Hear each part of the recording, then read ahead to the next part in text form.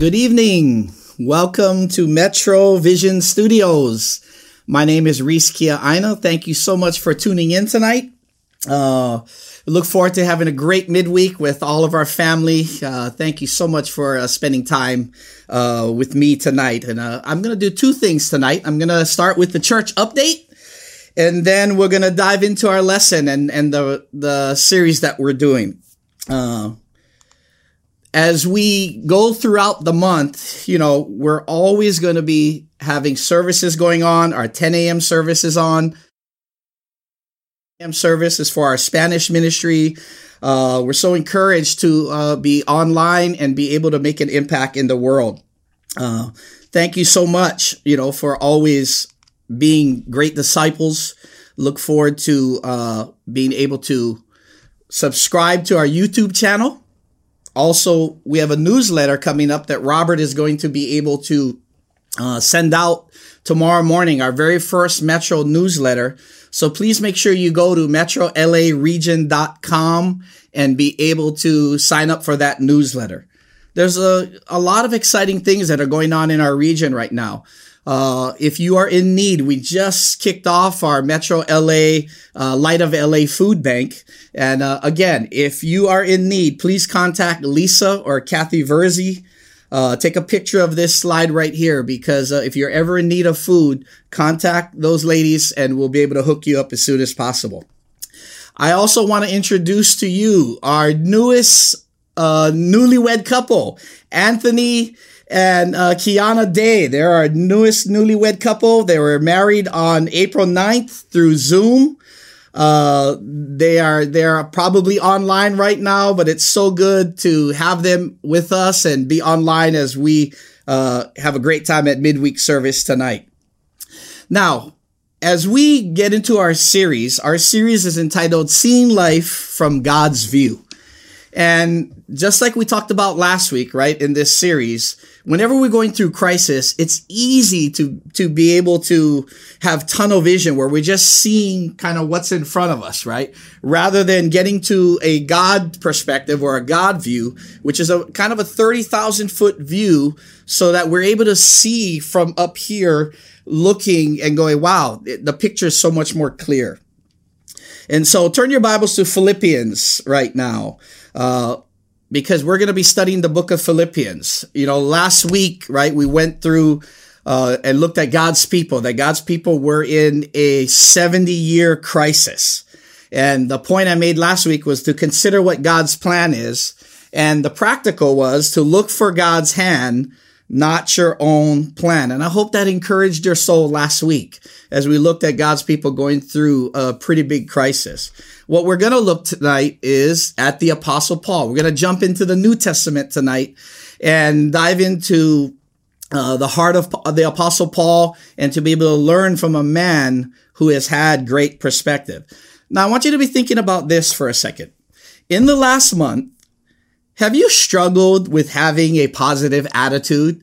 I know, one of the things that I've been feeling is I've been feeling a little edgy, with all the news, the bad news going on, the deaths, the amount of cases all throughout the world with coronavirus, and the deaths in the U.S. and the amount of cases that are stacking up. And, please keep all those families and the whole world in your prayers right now. But I've been feeling a little edgy. I know that the stay-at-home order has been extended to, I believe, May 15th. We are having to wear masks wherever we go right now. If you go outside, please wear your mask. I'm on my prayer walks, and as I'm on my prayer walk, there's people who kind of go by me, and there's a time where whenever I see somebody coming to me and they got their mask, I kind of make my way over there, and they look at me, but because their mask is up here, it almost seems like they're giving me stink eye, because I'm kind of moving away, and it's almost like I'm saying something. And the other day I was doing that, and a lady was walking by me, and she immediately went way around me, and then I thought, wow, I guess I know how that feels. But I don't know about you, but for me, man, it's tough right now to have a positive outlook or a positive attitude in life. And so tonight we're going to look at the Apostle Paul, and we're going to look at one point, one practical, and then we're going to break up into our discussion groups tonight. As we dive into the book of Philippians, the church in Philippi was an important city in the Roman province of Macedonia, which is Greece. Paul planted this church on his second missionary journey. And so these people were very, very close to his heart. He had relationships with them. He was involved with their lives to a point where they were very close and connected.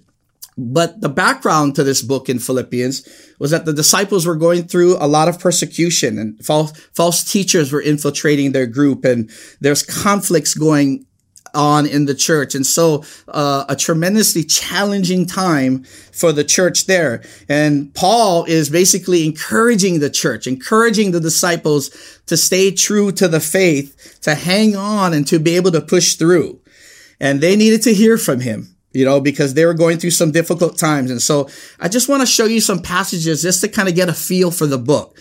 In Philippians chapter 1, look at this passage here. It says, "I thank my God every time I remember you. In all my prayers for all of you, I pray with joy." Joy is one of the words that is used throughout this whole book, of 4 chapters, because of your partnership in the gospel from this day until now. Philippians chapter 1, verse 3 to verse 5. How about this passage? In Philippians chapter 2, in the Message, it says, "If you've gotten anything at all out of following Christ, if his love has made any difference in your life, if being in a community of the Spirit means anything to you, if you have a heart, if you care, then do me a favor. Agree with each other, love each other, be spirited friends. Don't push your way to the front. Don't sweet talk your way to the top. Put yourself aside and help others get ahead. Don't be obsessed with getting your own advantage. Forget yourselves long enough to lend a helping hand." Paul was encouraging the church, right? He was so appreciative and affectionate with the church, but he was also encouraging the church to think about others during that time. In chapter 3, it says, "I press on toward the goal to win the prize for which God has called me heavenward in Christ Jesus." What a great passage of empowerment, where Christ was trying to teach them, Paul was trying to teach them, press on toward the goal, toward heaven. In chapter 4, a man who's had tremendous challenges, "Not that I speak from want, for I've learned to be content in whatever circumstances I am in." Paul was content in his life, in the different challenges that he went through. And we all know this passage, perhaps one of the most famous passages in the Bible. It says, "I can do everything through him who gives me strength." And one of the encouraging things about this book, Paul is so affectionate and encouraging and joyful and thoughtful and empowering. So much hope and vision for these disciples' lives. You ask, what's the big deal about sharing about those powerful scriptures right there? Of course he should say that, right? He's Paul. Well, here's the background in it. He's sharing them in a letter that he's been writing from prison. The Apostle Paul was in prison. Here's another picture of what that prison looked like. This is a picture that tourists go to in Greece of the very prison where Paul was while he was awaiting his trial. And while Paul was there, he was awaiting trial. He was awaiting a possible outcome of perhaps execution that was going to be coming his way. And yet, he's trying to encourage the Philippians.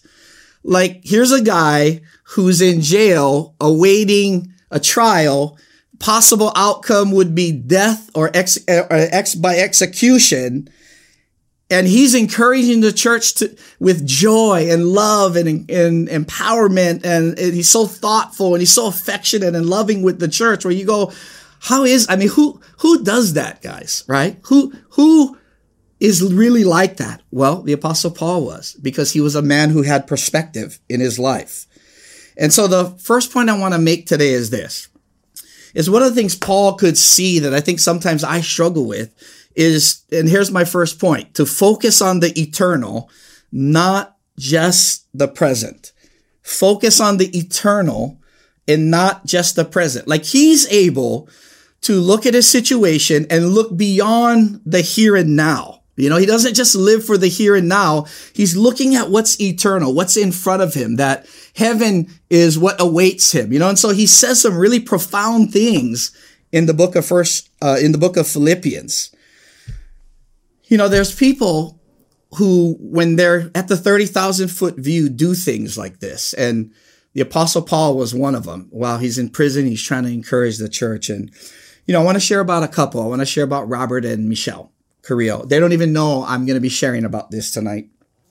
But the reason why I wanted to share about this is I believe it illustrates this point about focusing on the eternal and not just the present. A couple months ago, Robert asked me to be in a meeting to talk about our church finances, and we were sitting down before Tiffany and Joanne were coming in, and we were talking about our church finances. And he made a comment to me that I think, that kind of took me aback. And one of the things he shared with me is, he goes, "Hey, I wanted to talk to you and kind of get, a little bit more about our finances." As we were doing I was in charge of the hiring before with a group of people, with a team that we had to be able to hire a regional leader couple.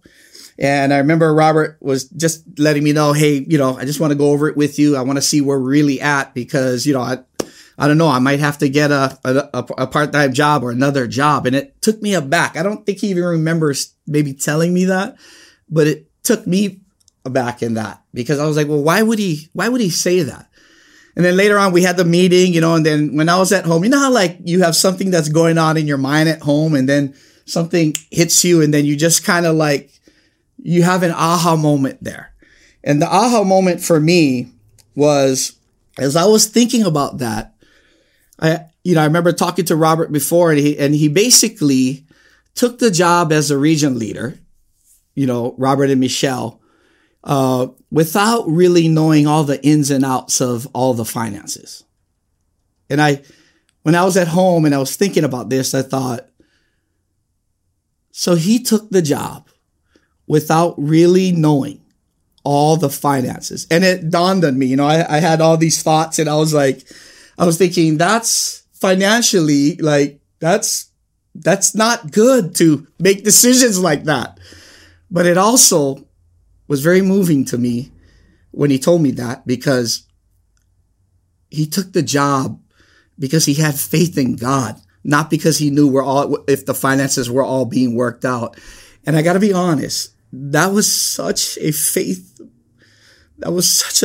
building thing for me, because I've seen leaders before take care of themselves in difficult times and not necessarily always take care of the church.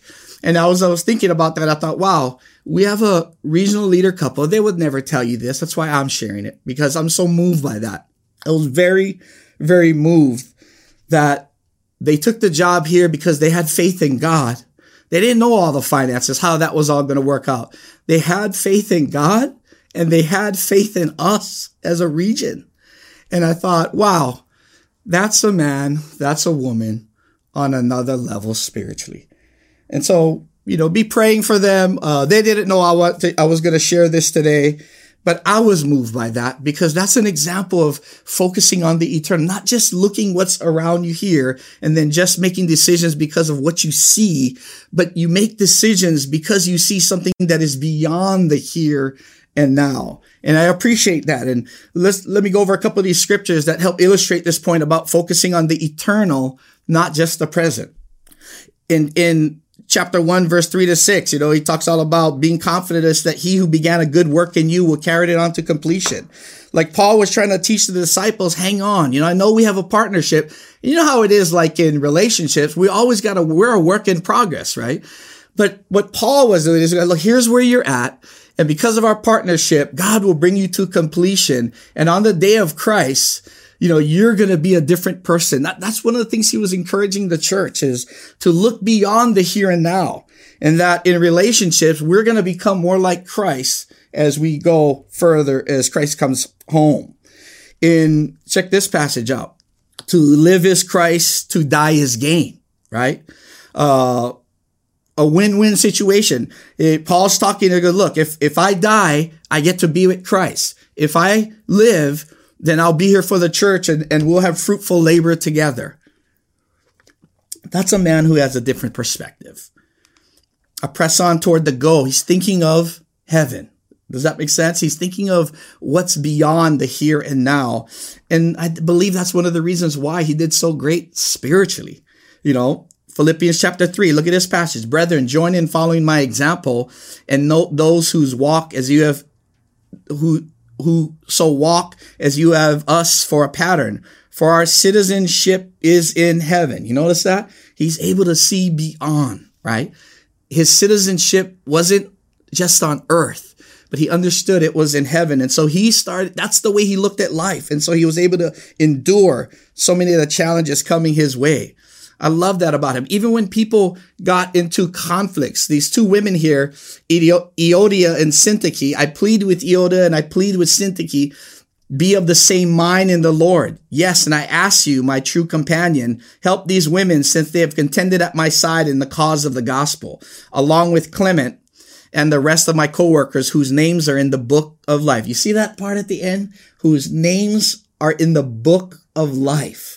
Like he helped these two ladies get together and work out their issues, but not just by just, pleading with them and telling them to work it out. But he also reminded them, you're in the book of life. We need you.